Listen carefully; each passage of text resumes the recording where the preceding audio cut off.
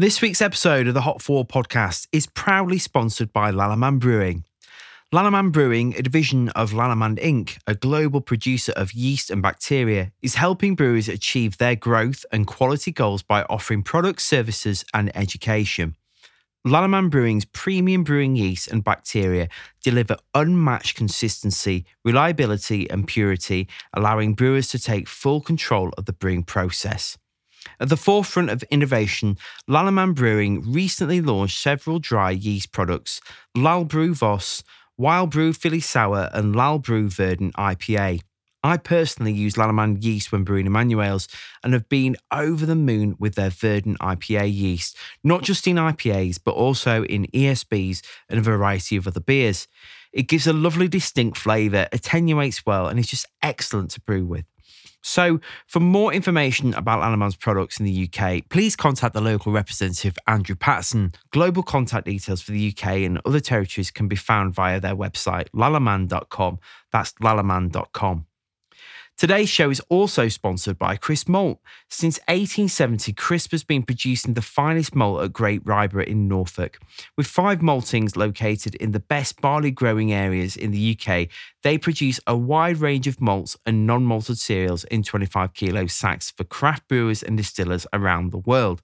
Check out their website for more information for their range of malts and also their educational blogs and webinars too at crispmalt.com. That's crispmalt.com.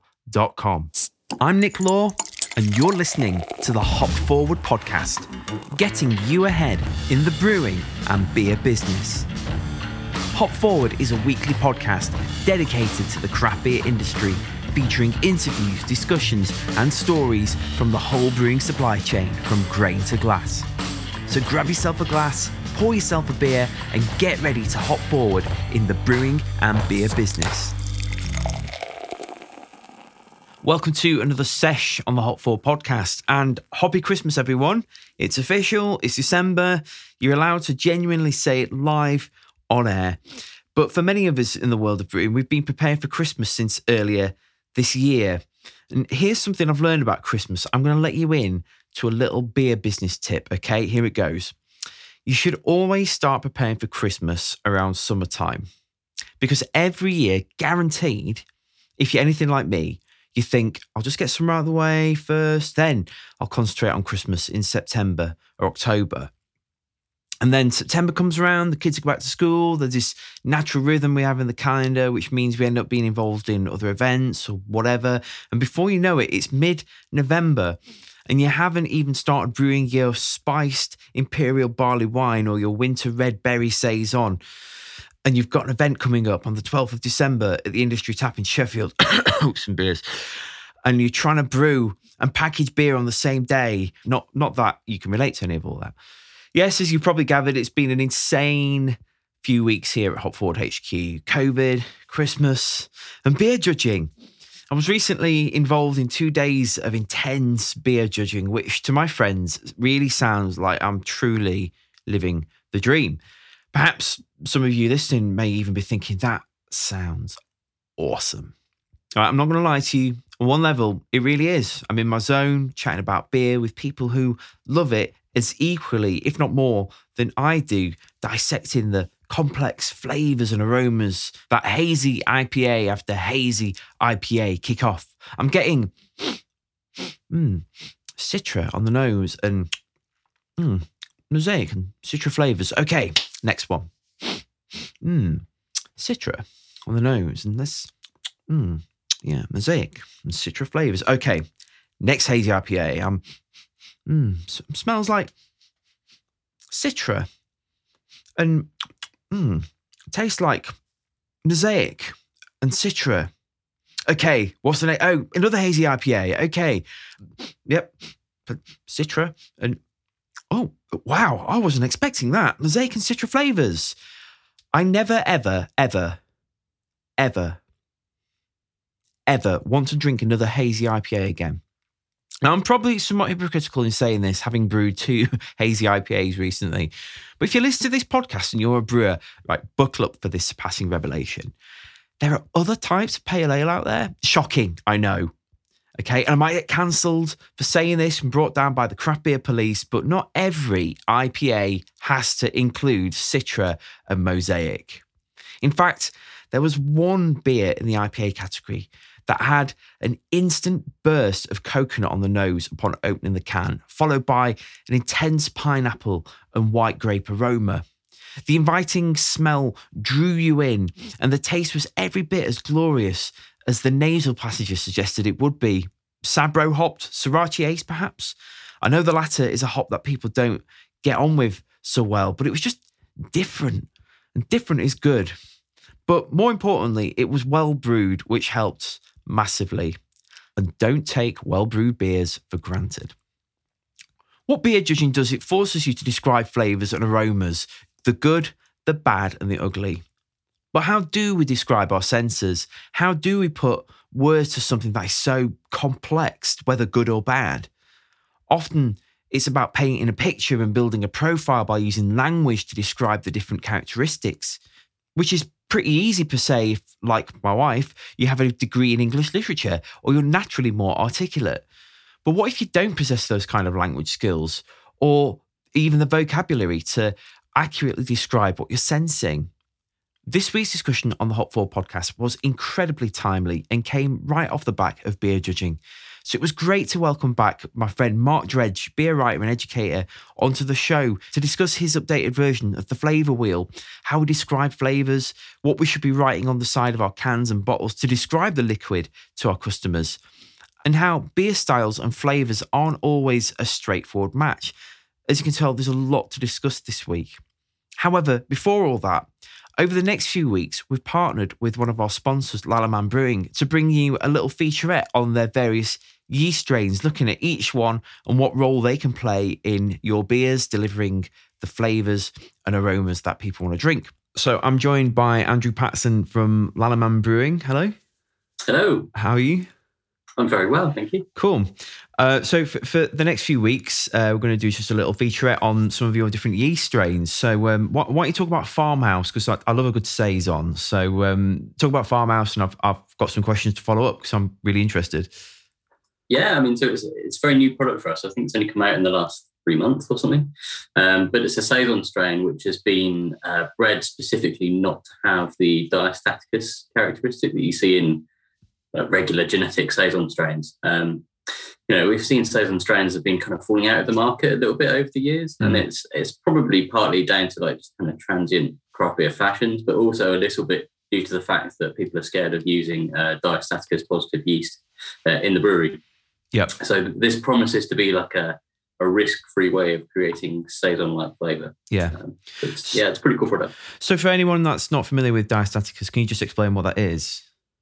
Yeah, so essentially your saison strains, they secrete an amyloglucosidase enzyme into the brewer's wort. And what that does is it breaks down your complex dextrins that would be left over at the end of fermentation into simple sugars.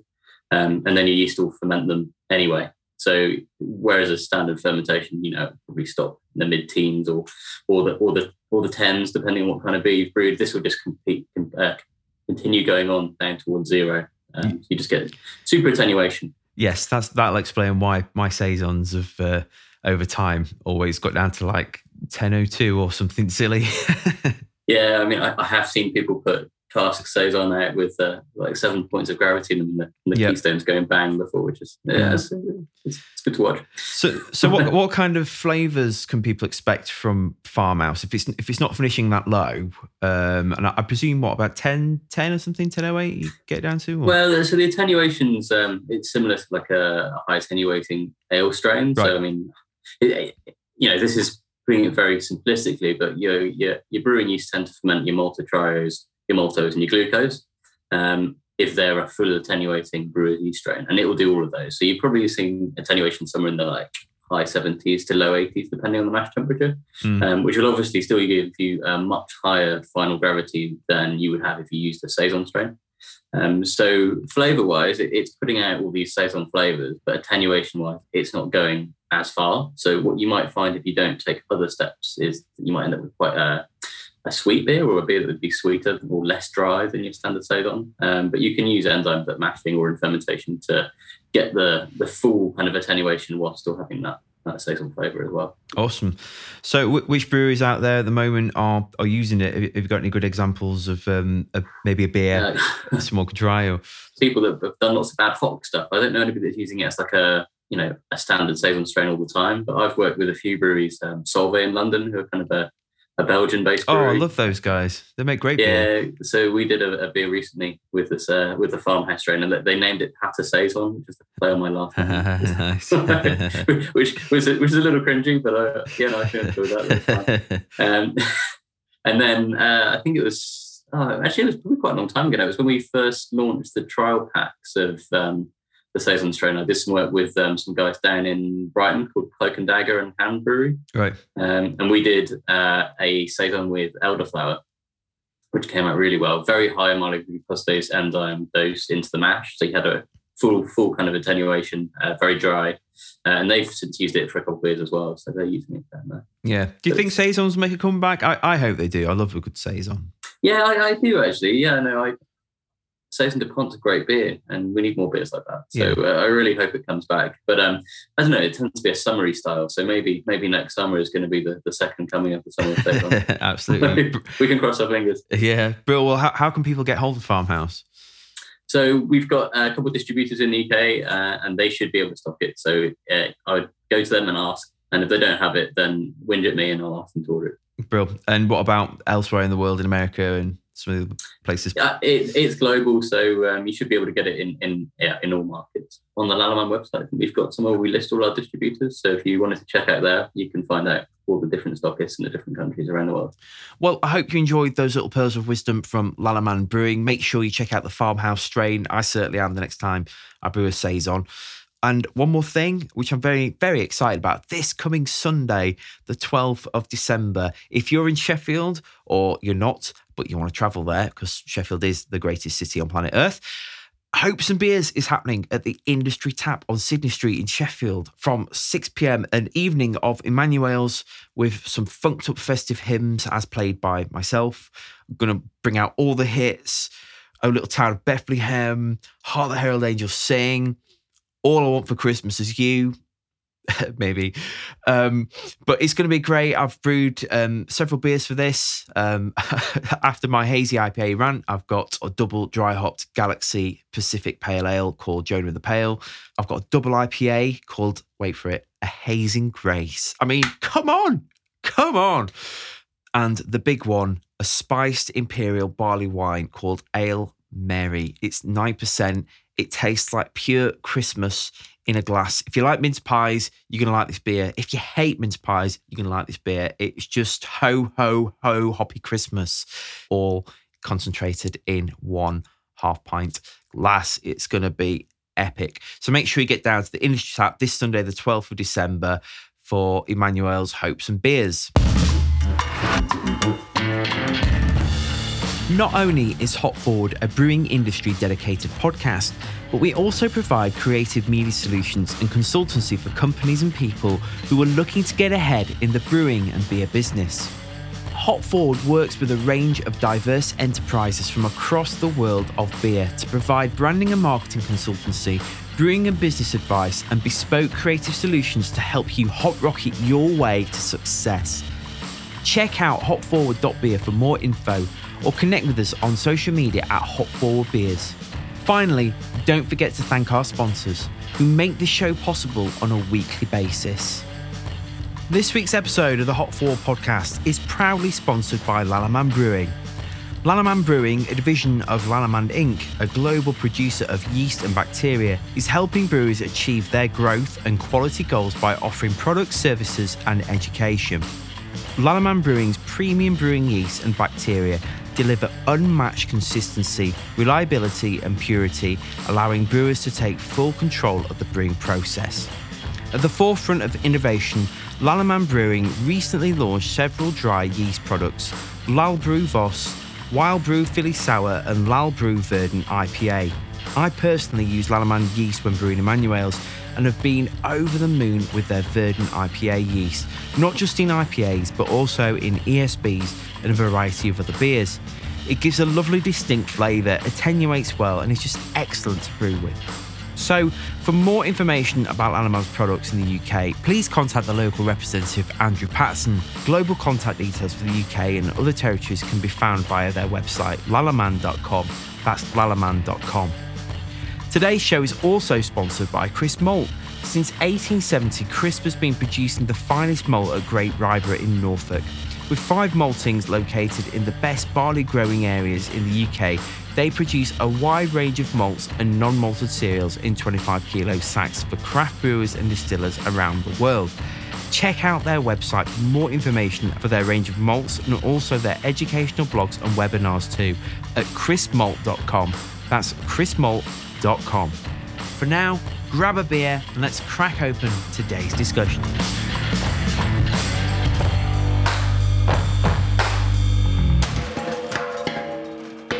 On the Hop Forward podcast this week, I'm joined by Mark Dredge. Again, hello. Hi, thanks for having me back. It's all right. Doesn't seem like 2 minutes since you were on last time.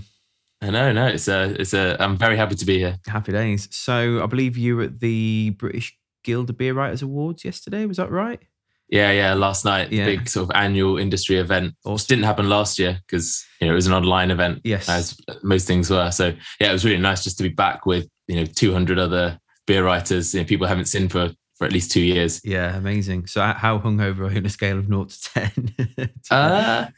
I'm going like up and down actually. Right. I'm trying to write an article at the moment, and all I've got to do is 250 words, and like I cannot get any of the words in the right order. It's like I keep hitting myself in the face. It's like it's so frustrating that I can't just put these few little words together. Yeah. But yeah, no, it was that I had to get the last train home. Right. So I no longer live in London. So for me now, it's a matter of, I get home very, very late, or I leave a little bit earlier and make sure I get in at a reasonable time. So okay, is it Brighton? Am I right in thinking Eastbourne? So nearby. Okay, yeah, like the next town over. Yeah, I've been to Eastbourne like many moons ago. My long-lasting impression. I have 2 long-lasting impressions of Eastbourne. One was I got food poisoning while I was there from a chippy. So I remember having really bad D&V, which was fun, and everyone owning a sausage dog.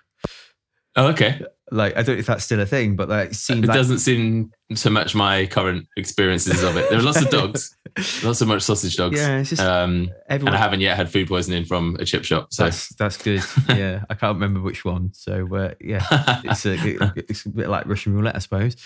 Yeah. Brilliant. Well, today we're going to talk about beer flavors, and you've got a new flavor wheel. So I think people that are familiar with the beer flavor wheel will probably know that because you sort of developed that, a while back, but you've updated it recently. So can you just talk us through what it is and what it does and that process?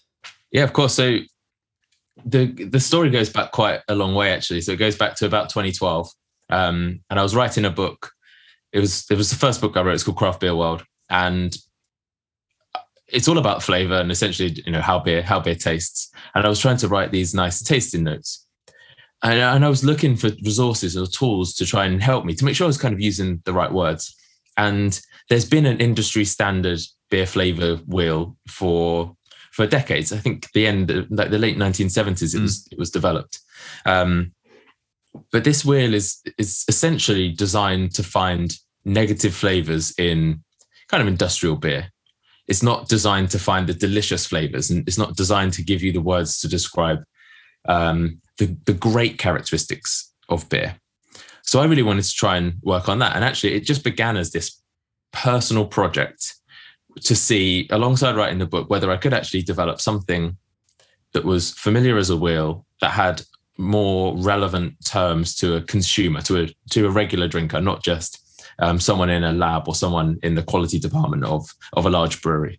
And it took forever. It was this really strange project in this strange summer where I spent most of it lying on my living room floor, drawing circles around dinner plates and drawing lines with rulers, trying to do it. And I did it all manually. I didn't have any other way of doing it. That way, I didn't think I had another way of doing it at that point.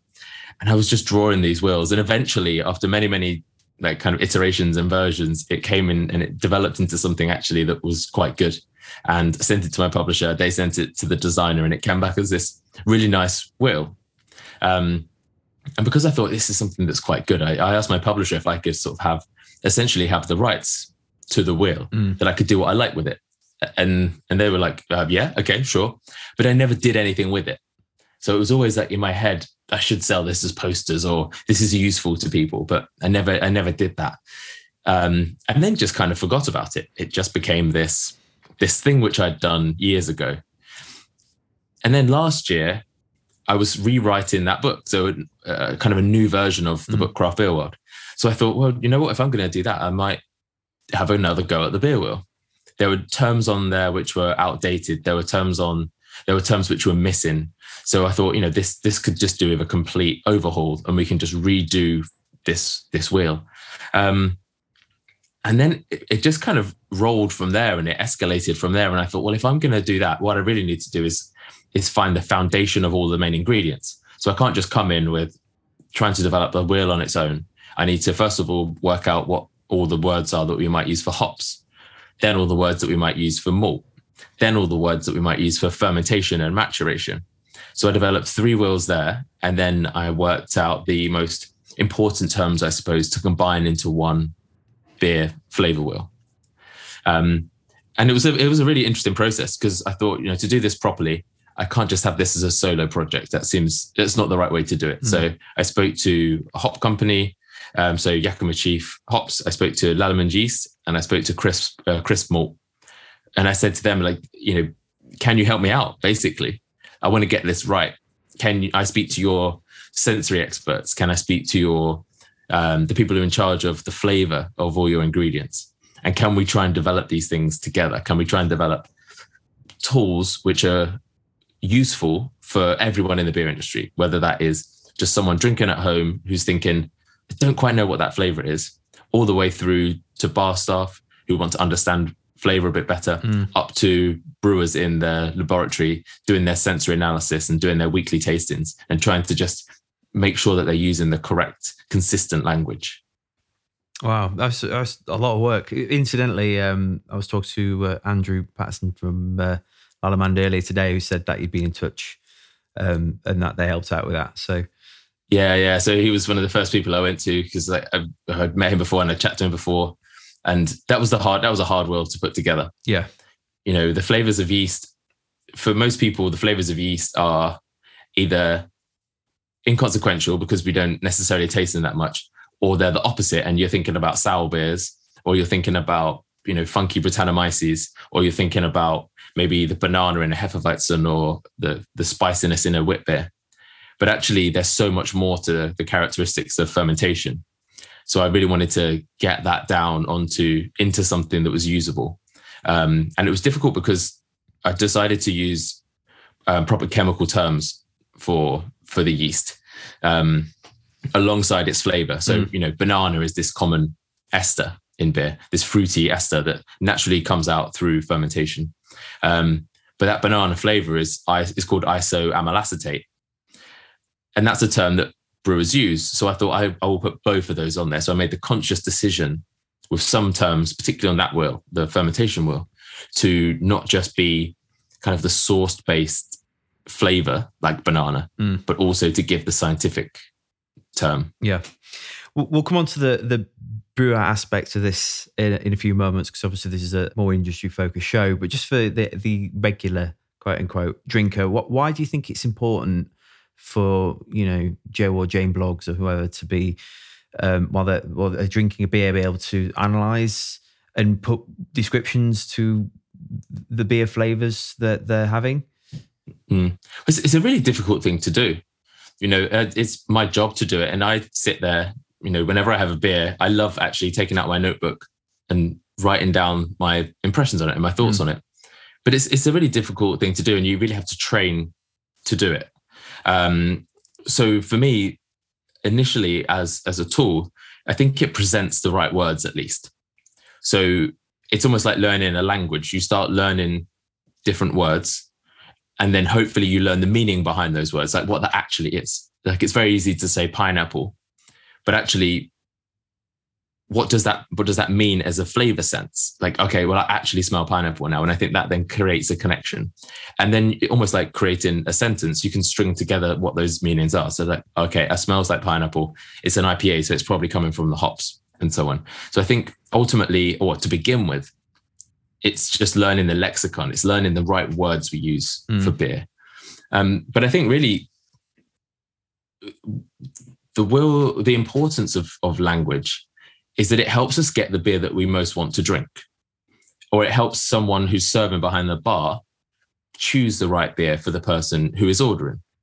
You know, if I come in and I say at the bar, I want something that's crisp, bitter, about 6%, and really aromatic, citrusy, I mean, really clear there what I want. And if the person behind the bar knows those words, then they'll say, okay, we've got this West Coast IPA here for you.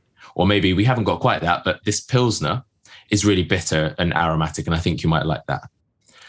Whereas if someone walks in and they don't quite know what they're looking for, but maybe they know what they don't want, and they go to the bar and like, well, I like something like smooth and not too dark, but not too bitter. Like that doesn't really necessarily help because there's a lack of specifics there.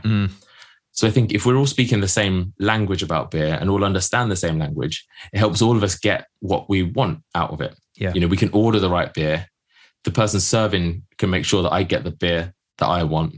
And the brewers can make sure they're brewing the beers that people are kind of asking for, that people want, kind of matching the expectations that people have. Yeah, I think you touch upon a really important point there, particularly for bar staff, because, you know, it's very easy to take for granted you go to like a craft beer bar, you know, generally the kind of places that will stock a wide range of beers from microbreweries and cans and all the rest of it. And generally speaking, the people that work in places like that are quite passionate. They know a lot about the subject. So you can, you know, they've got a lot of that terminology already, or a good vocab to maybe intercede for somebody else that goes in and knows not that much about it. But I've been in so many pubs where I might ask, you know, what's good. It's like that scene in Hot Fuzz. I don't know if you've seen that film where it's like, barkeep, what's your wine selection? He's like, well, we've got red or white, you know.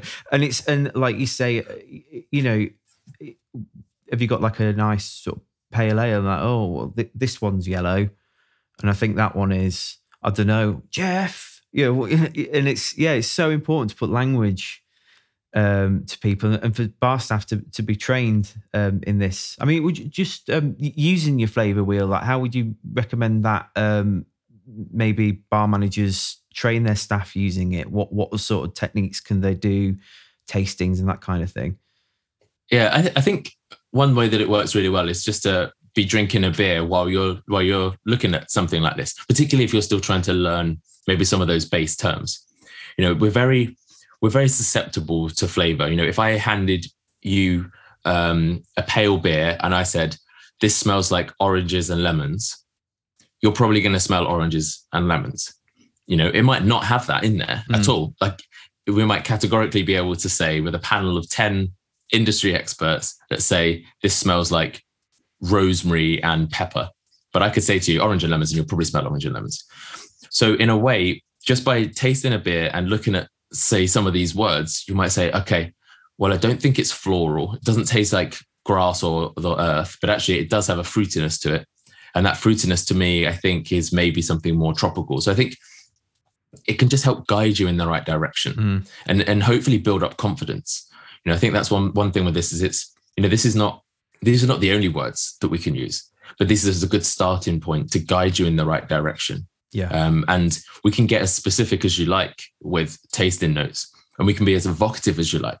You know, we can say, okay, it smells like lemon, and you can make that into, you know, lemon curd on fresh toast. You can turn that into lemon meringue pie. You can turn that into bitter lemon, so, you know, drunk from a straw on a Greek island. You know, you can do what you like with that. But that's not for the space on the wheel. That doesn't work. But you know, as we get better at tasting and being more evocative and being more descriptive, we can go that far. But to begin with, for me, it's much more about just having the confidence to be able to taste a beer and put the right words to it. And it doesn't need to be a really complex description. Yeah. It can simply be the malt is bready or the malt is roasted. The hops are citrusy or they are peppery or they are tropical.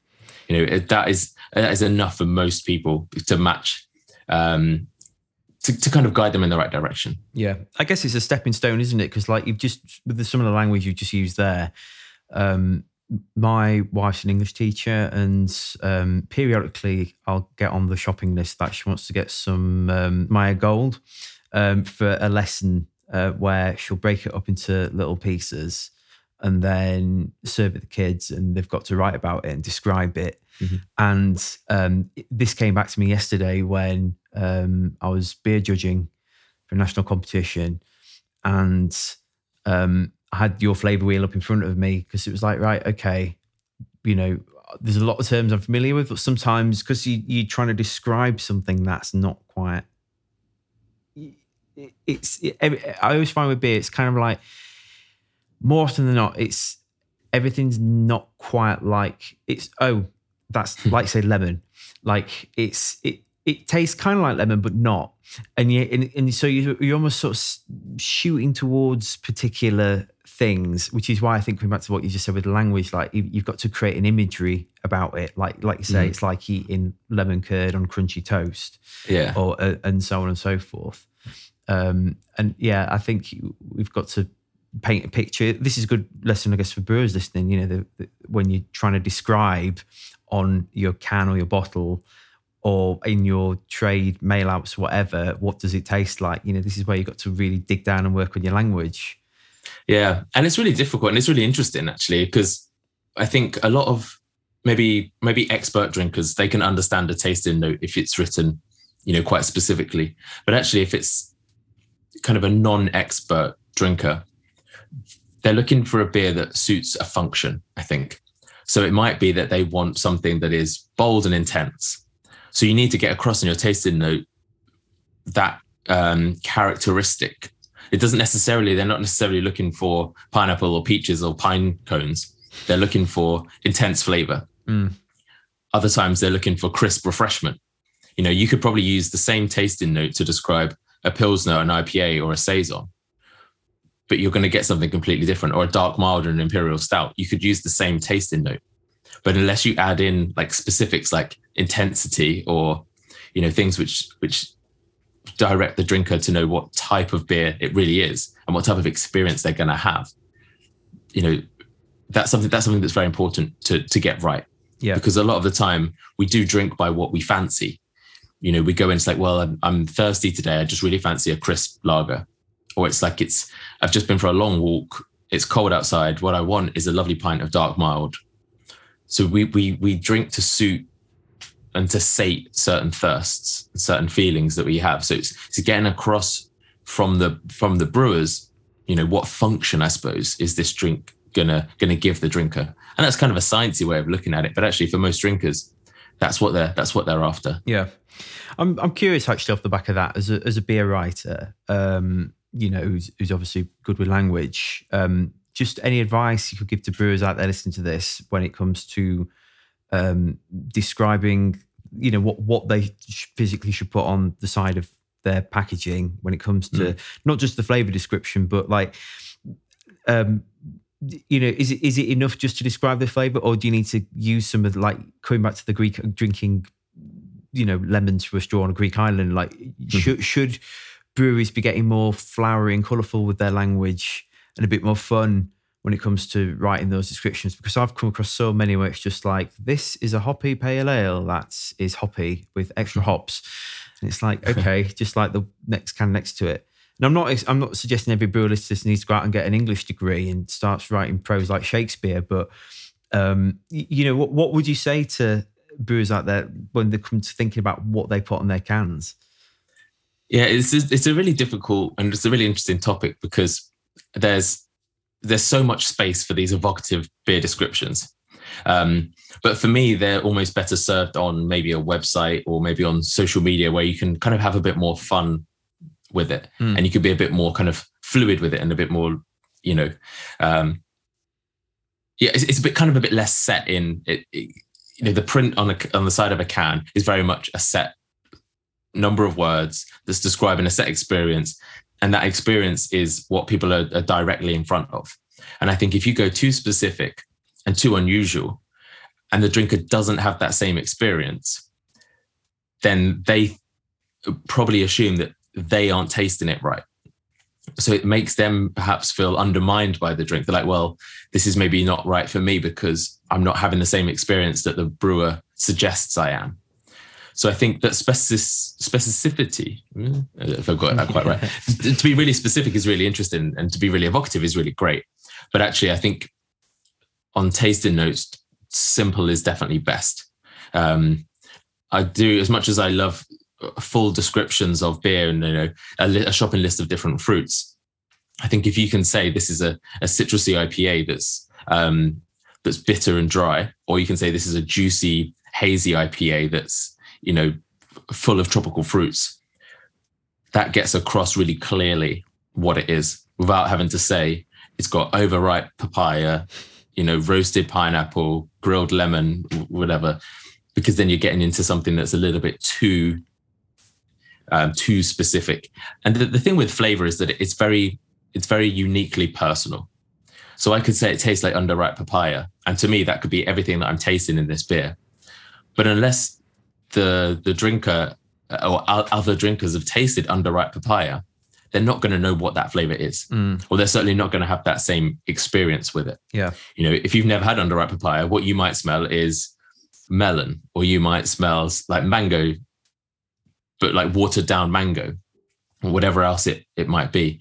So there's the sense of flavor, or what becomes flavor in our mind, is uniquely personal to what we've experienced before, and there's no way around that. It's very one flavor that's often talked about in beer tasting notes is gooseberry. So we see gooseberry talked about with, say, Nelson Sauvin, New Zealand hops, with this sort of like this tangy berry flavor. But it's a flavor that not that many people really know. I've had my granddad used to make gooseberry fall, so I remember it from that, and I'm sure I've had a gooseberry crumble before. But in my life, I've probably had gooseberry 3 or 4 times, and I couldn't necessarily very clearly say that's gooseberry.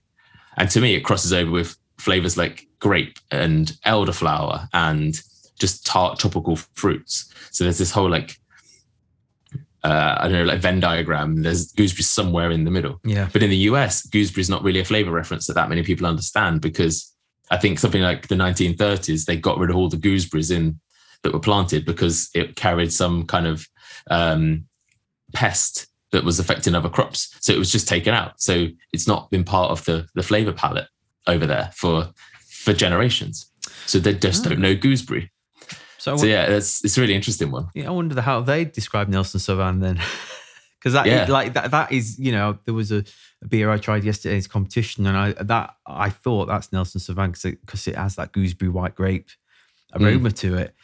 Yeah, I guess I'm interested as well, just off the back of this as well. So do you think that when it comes to writing those descriptions, that there's a balance to be struck? Because obviously you don't want to not say anything, but on the other hand, like say if we'll take the classic dessert imperial stout, right? If you called it dessert imperial stout and people crack it open, it's like, oh, I'm getting peanuts, I'm getting marshmallows, I'm getting s'mores and so on. Like that's their experience of. But if I said, oh, this is a blueberry waffle, milkshake, s'mores, pancake, red berry imperial stout, then those breweries that do that almost fall further from grace when it doesn't meet the drinker's expectation because of their description. Do you think that brewers need to hold back on the descriptions a bit and just let the drinker experience it for what it is? Or, I mean, how do you trade that off with beer styles then and that kind of thing? Yeah, like the pastry stout's an interesting one because often they're so almost comically flavored that you can't miss it. And I think that's one of the reasons that people like these things, because you can say it's blueberry waffles and s'mores, and you're like, oh yeah, I open this and I immediately get that it's all those things because they are just overdone with these flavorings. So you can't miss it. But I think if you just got kind of a straight imperial stout that you're describing in that way, and it doesn't necessarily match that expectation, that's when it becomes a little bit more of the challenge. But it is tricky. There's a kind of a philosophical debate that we could have about, tasting notes on beer and questioning how accurate brewers should be with it. say you set out to brew a double IPA that is all peaches, it's all juicy stone fruits with some vanilla in there, but somehow it went wrong. And what you ended up with was something that was really piney, really sappy, really like dank and earthy. Like, do you then write the tasting note as this is a dank, earthy IPA, which actually not that many people really want? Or do you say this is a super juicy tropical IPA, which everyone wants to drink? There is this debate there that you could easily do that.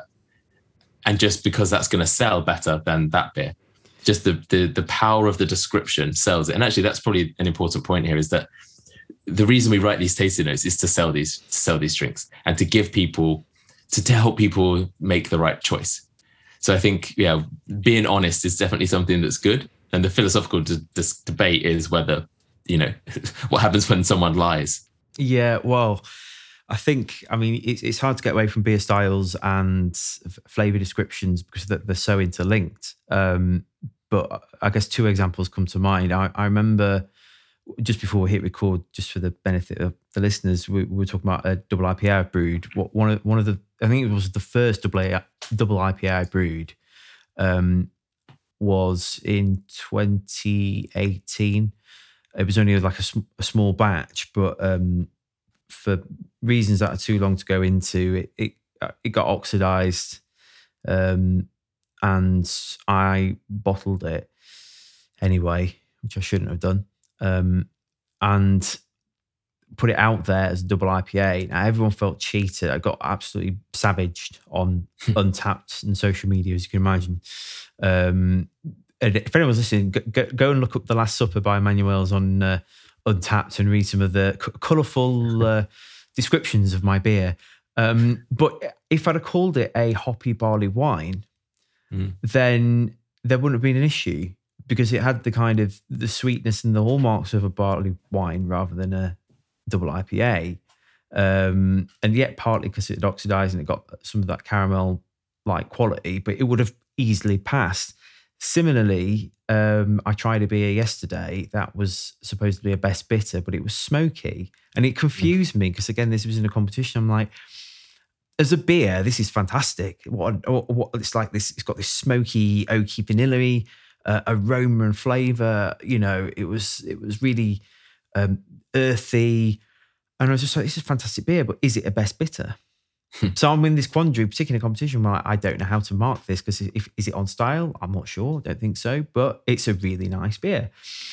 And it's very, very challenging when you're trying to describe beer, particularly if you're judging it, which I'm sure you've been in judging on competitions and stuff, Mark. And can you talk about some of those experiences when you're in that position where you're having to describe beers when you're judging them, and what that's like?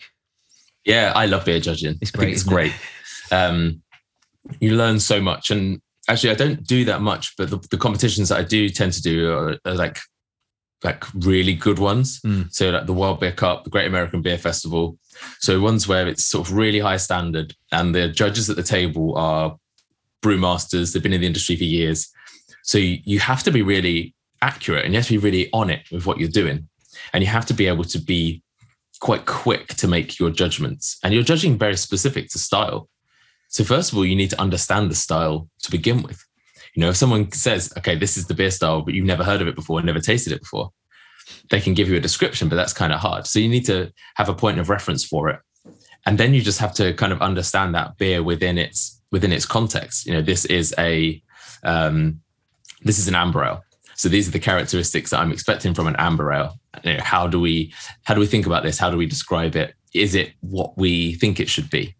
For me, a lot of the time in judging, the first part of it is getting rid of the bad beers. Or getting rid of the beers which aren't so good. And that can be quite fun. You can be like, well, this beer is not right because of this. And it's very interesting, and it's great to be able to talk about the delicious flavors in beers. Like, oh, I love this character and I love that character. But actually, it's just as interesting to talk about when a beer is not quite right, and whether that is it's got a slight imbalance, or maybe the fermentation character is not quite right. Maybe this yeast note is making it, is an off-putting characteristic. Maybe it's slightly muddled in its flavor. So discussing those parts of it for me is fascinating, because you learn from your mistakes, right? In the same way you learn as much about, actually, if anything, you learn more about beer by drinking bad ones than you do good ones. Because as soon as you understand the bad flavors or the wrong flavors in beer, it makes the good flavors stand out so much more. Yep. It makes them so much clearer, so much more enjoyable, I suppose. Yeah, I love beer judging. Yeah, it's great. Again, coming back to the beer wheel, I found it super helpful having it in front of me, particularly, again, with those off flavors, because sometimes you can't quite put your finger on what it is until you've got all the terminology in front of you. And, it amazes me the amount of brewers I've spoke to over, the years where they have no like lexicon and terminology, or very little terminology to describe the beers they're brewing. And it's like, well, if you can't detect an off flavor, if you can't smell the acetaldehyde, then there's an issue, and I mean, that aroma drives me insane. I was thinking about this yesterday, acetaldehyde, because it's one of those flavors that I know it because I've done off flavor training, and I've literally been given a spiked sample of lager with acetaldehyde in it. Yep. So my brain has learned that flavor as acetaldehyde. So anytime I smell it, I'm really sensitive to it, and I hate it. I hate it so much. It makes my eyes water. It's awful. And on my flavor wheel, I use the term apple for it, but I don't smell it as apple. Like, not as when I think apple, I think fresh Granny Smith. And it's certainly, acetaldehyde is not fresh Granny Smith. It's something different. Yep. And it's something like, it is kind of appley, but it's almost like a fruity apple candy, or like apple scented nail polish, or something like that. Synthetic apple. Yeah. Yeah. And I think that's with a lot of the esters. So a lot of the sort of aroma compounds from hops, they're very natural. So when we smell oranges and apples or pears or cherry, whatever, they're natural chemical compounds, which are also found in those fruits. So they smell specifically like the fruits. Whereas I think it seems to me that esters, kind of that from the fermentation, kind of the byproducts of fermentation, they have more of a synthetic characteristic to them. So if we say this is a honey smell, or this is a banana smell, or this is an apple smell from the yeast, it's not really ever like a fresh apple or a fresh banana. It's this slightly fake version. Like the banana isoamyl acetate is like foam bananas, or it's like a fake banana milkshake in a way. It's not like I'm peeling a fresh banana and eating it. So it's kind of understanding this, but that's a really hard thing to get across anywhere. Yeah. In any situation, it's like, well, yes, this is apple, but it's like not fresh apple. It's like a fake version of apple that's been concocted in a lab, but it's natural because it's come from yeast. It's really complicated to talk about flavor.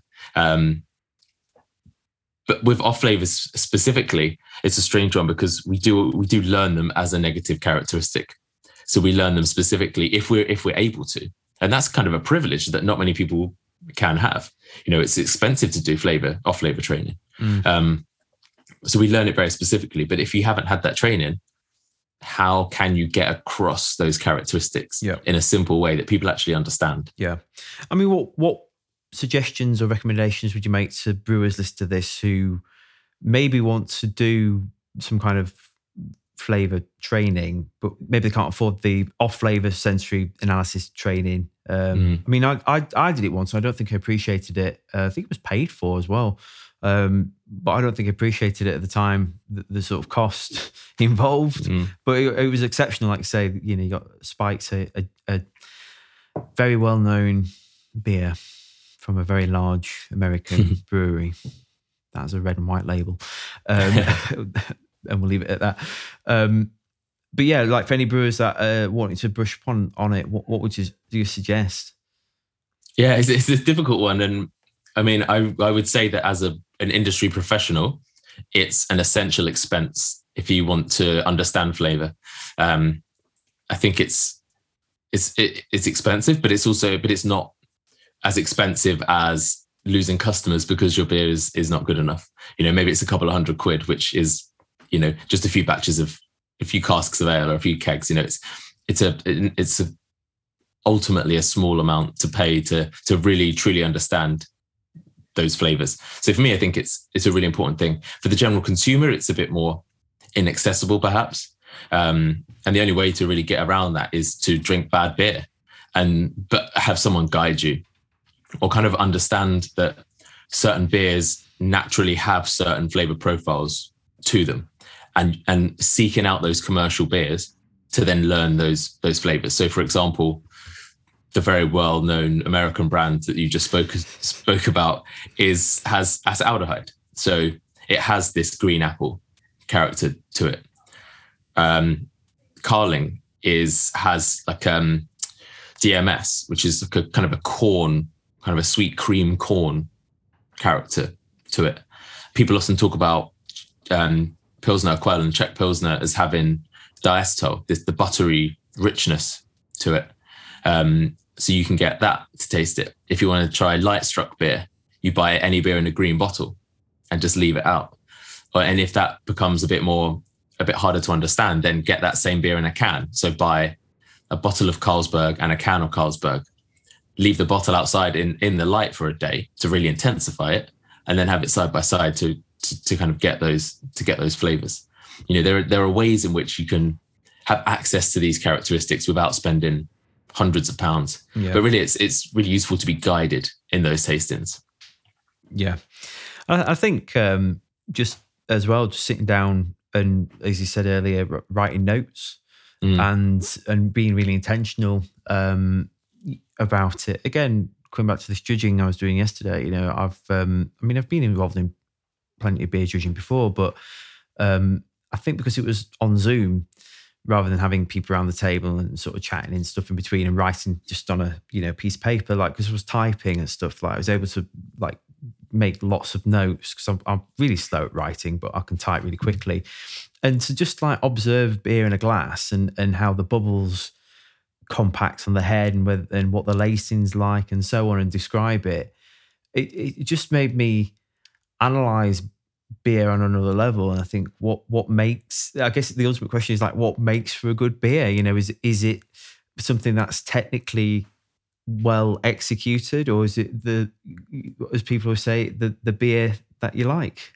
Yeah, and really the only way to understand beer in that way is to take the time to really focus on it.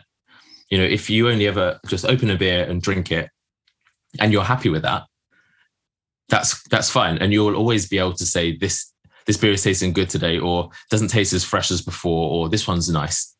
And for most people, that simple hedonic assessment of I like it or I don't like it is enough. But if you want to go into more and you want to really start thinking about it, the only way to do that is to just thoughtfully spend time with those beers and find those nuances, find those differences. Be like, well, this is different to this because I like this more, because this one is not quite as good because.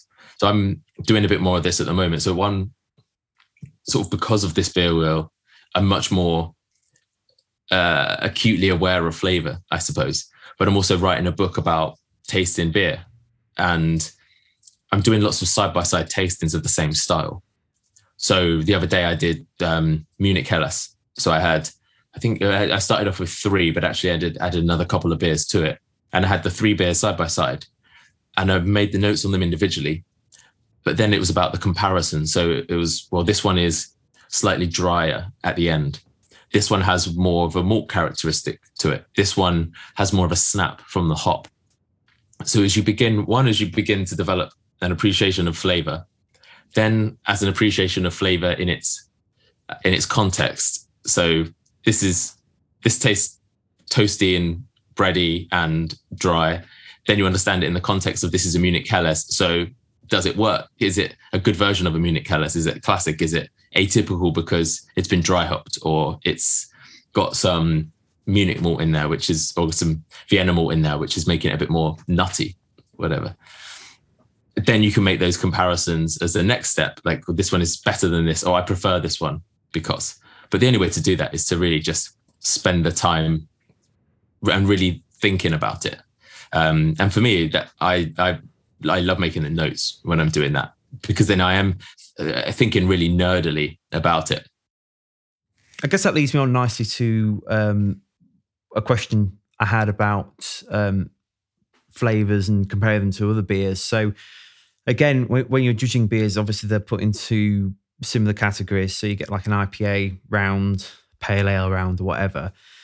And this is a bugbear of mine anyway. What I'm finding with IPAs is that they're all starting to blend into one, like one hazy Citra Mosaic combo of tropical pineapple-y goodness. Like, what's your view on these beers that are all really, really, really similar? Because I do find, like with Best Bitters, for example, they're all quite different, even though the style is, it's even though you've got your style and your common parameters. IPAs all seem to be going in this direction of just all being generic clones of one another. Like, what? I just wonder what your opinion was on all that. Yeah, it's really interesting because I think Citra Mosaic makes delicious IPAs, and it's reliable.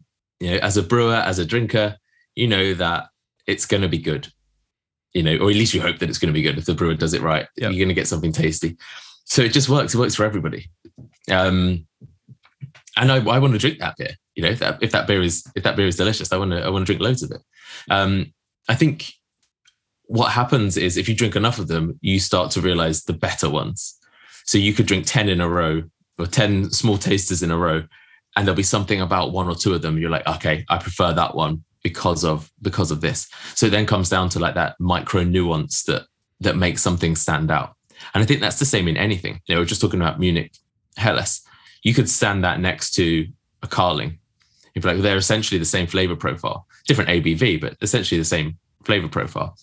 But one is just better because it has a bit more to it, has more complexity, it has more going on. And I think that's the same with any sort of Citra Mosaic combination. But then, that's almost like the base that we're learning. So we're learning, this is the base flavor of a hazy IPA. It has these characteristics, has this texture. And then next time we're going to order the one that's got the Idaho 7 in it. And then we're going to order the one with the Galaxy and the Nelson in it. So we then use that as a way to be able to understand and learn new flavors. It's in a way, it's not quite a neutral palette, the Citra Mosaic, but it's a very familiar thing that's always similar enough that allows us to then learn a bit more about other hop flavors because of that base that we've learned, I suppose. Yeah, it's almost become the new standard, hasn't it? In the way that, like with yeasts, for example, we had a period where it was like US-05, kind of California type clean fermentation profile. And now we're moving on to this more ester-driven, intense flavor profile. I just know for one that if I come across, again with the judging, like if there are lots of beers that are similar and then there's one that's even just remotely different, whether it's got more malt character to it, it just stands out a mile because there's something more complex within the flavor than just a Citra Mosaic, and it's interesting because it's not like those flavors are one dimensional. There's lots of things going on, but it almost has become one dimensional because you just become so accustomed to it. We're so bombarded by those beers that, by the time you get around to drinking anything slightly different, you're like, oh, yes. Yeah, it's true. But, as long as people who are drinking it are happy, then I think the brewer's done their job. And for most drinkers, they just want this easy drinking hazy IPA that's got the right flavor. So I think it works. Yeah. I think one thing that you mentioned there about esters, for me, this is a really important kind of ingredient in beer actually just yeast in general, that people don't so much talk about. And I think that so many drinkers don't necessarily realize how much impact the yeast has on the flavor. So we talk about hops and we talk about malt, but it's much less frequently spoken about the character from the yeast. But I think if you were somehow able to put say you walk into a pub that's got 20 beers on tap, and you could pour a pint of each of them and then somehow remove all of the yeast character, it would almost be like you rubbed out all the shading that was around the outside of them. It was almost like you turned them from 3D into 2D. Like the yeast adds so much to it. And I think once you start understanding where certain characteristics or what characteristics the yeast is bringing, it almost brings that beer to life in a new way. And so a lot of these new hazy IPAs, they really have an expressive yeast character. A lot of that fruitiness is coming from that yeast. We talked about these more unusual fruit-driven flavors, which are not necessarily from hops. Maybe it's like a fruity vanilla flavor. Maybe it's these like peachy apricot. Maybe it's like candied mango or mango sorbet or something. Like these are more often than not being created with the yeast as well as the hops. And a lot of the time, Best Bitter, you mentioned how there's more nuance and there's more variety with Best Bitter. And particularly, I think when you look at the traditional old family brewers, like it's almost like their fingerprint, their essence in every beer is their yeast. Yeah. I live near Harvey's now, and it's such an unusual and expressive flavor that yeast brings. I used to live in London, Fuller's yeast, again, really unusual, really kind of marmalade-y, and it presents this kind of fruitiness. Harvey's is, to me, it's almost like this bruised apple kind of character, this fruit that comes with it.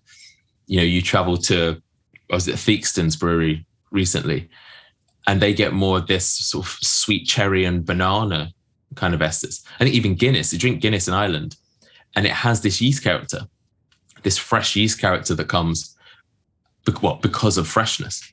And that's almost like berry or banana even. And it's once you start noticing these, I think you start noticing that actually yeast is a really integral part of flavor profile. Yeah. Well, I did a flavour comparison when I worked at Sheffield Brewery, where we used to make this Best Bitter called Crucible Best. And we used a dried yeast strain commercially. But I bought I think it was a White Lab strain of, I can't remember the exact strain. It was called British Ale yeast, that was it. I think it was originally from the Ringwood Brewery, and pitched it into a little fermenter and then bottled some. And when people came in to have a pint of the Best Bitter, I'd also pour them a little taster from this bottle and say, hey, try this and let me know which one you prefer. And it was so interesting seeing the reaction from people. I'd love to say that people could pick out the one with the liquid yeast strain rather than the dried one, and preferred that. It was really split, but one thing that a lot of people did say was that the one with the liquid yeast strain had a much smoother fruitiness to it, whereas the other one was a bit drier. And again, it comes down to whether people like that kind of smoothness in a beer, or they want something that's more dry or not. And the fermentation just fascinates me. And again, coming back to the double IPA that is sat on my desk here, all the hops went in at the start of fermentation to get some biotransformation, and that's a whole rabbit hole I'm just starting to try and understand. But the aroma on it is just intense, and I don't think, because I've never dry hops like that before, it just smells so much different. Yeah. And that interaction between hop and yeast is fascinating. Yeah. Because it can create something completely new.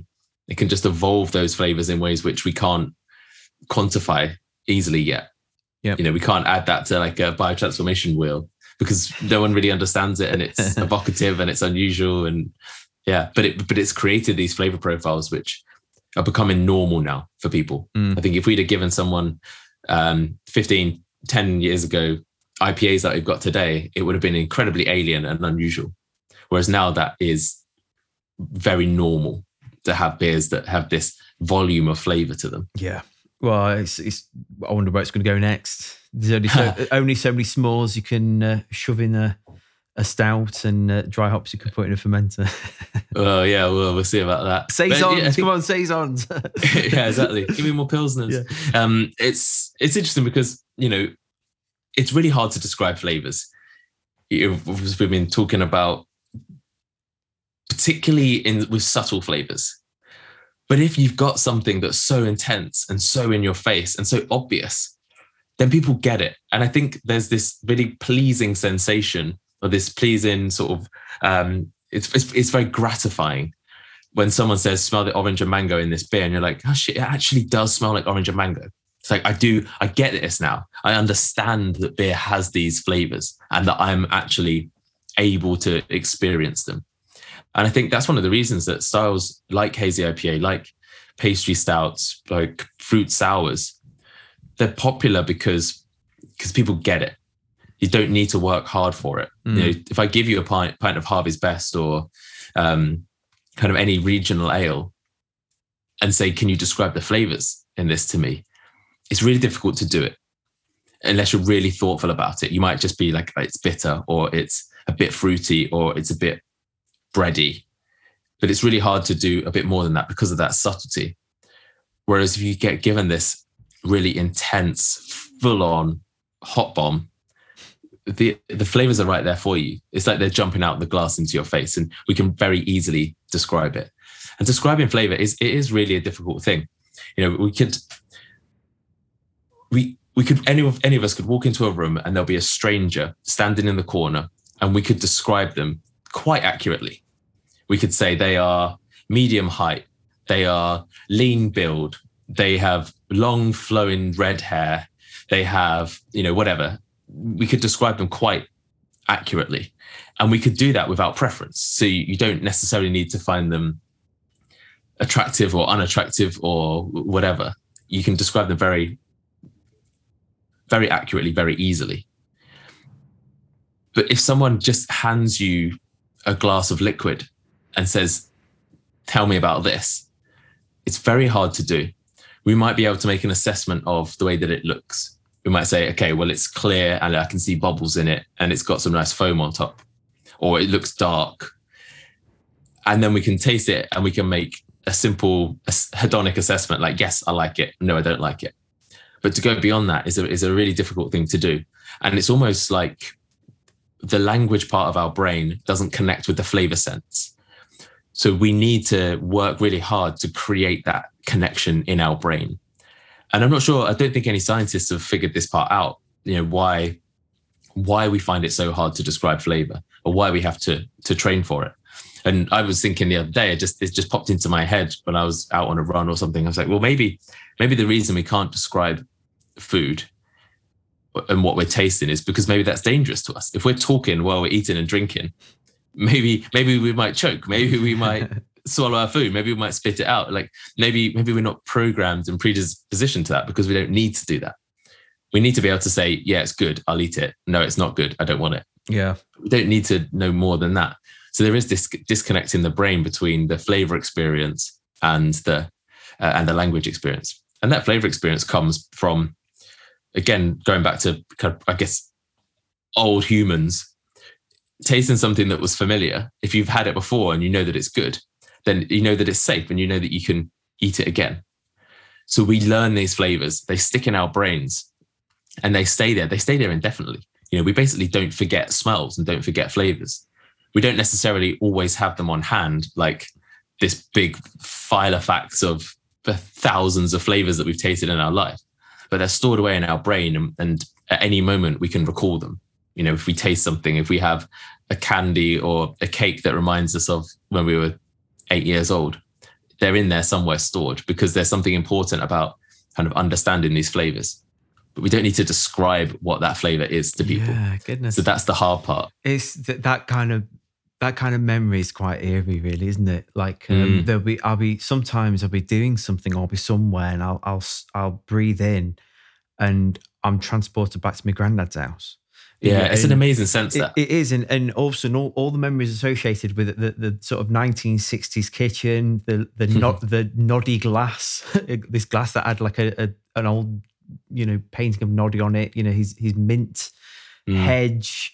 the everything, just from smelling something. And and it's amazing. Like you can feel things. Like every now and again, I'll remember my granddad's old pipe and the cigar box that he had. And I was probably 10 years old when I had that, maybe younger than that, maybe 7, 8, 9. And I would remember like pretending to smoke it and things. And that just comes from a very unusual smell, which then links to the way that I can feel the pipe, on my lips. It's such a powerful sense, that, Proustian kind of recollection of flavor. It's wonderful. And it's one of those lovely surprises that comes, because you can't predict it. You can't go out and be like, right, I'm going to smell this thing from my childhood today, because you just can't do it.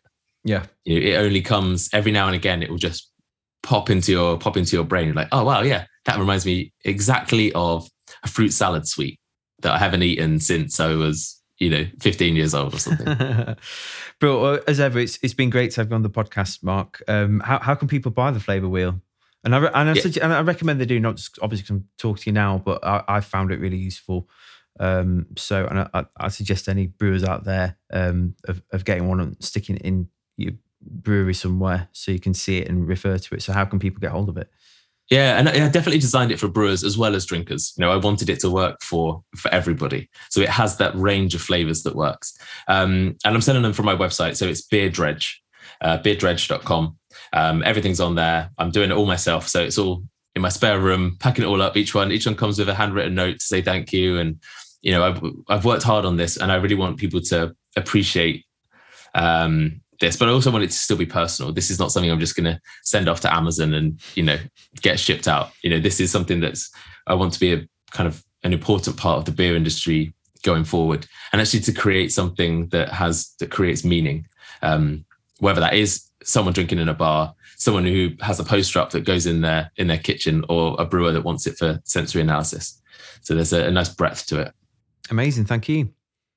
Thank you very much. Appreciate it. Well, it's that time again at the bar for another week of the Hop Forward podcast. Don't forget to subscribe to the show on iTunes, Spotify, and all other good platforms. Be sure to visit hopforward.beer to find out how we can help you get ahead in the brewing and beer business. We make your beer look as good as it tastes, and we help you brew up a better business through branding, marketing, and consultancy. Remember to follow us on social media at Hop Forward Beers, and for another week, cheers.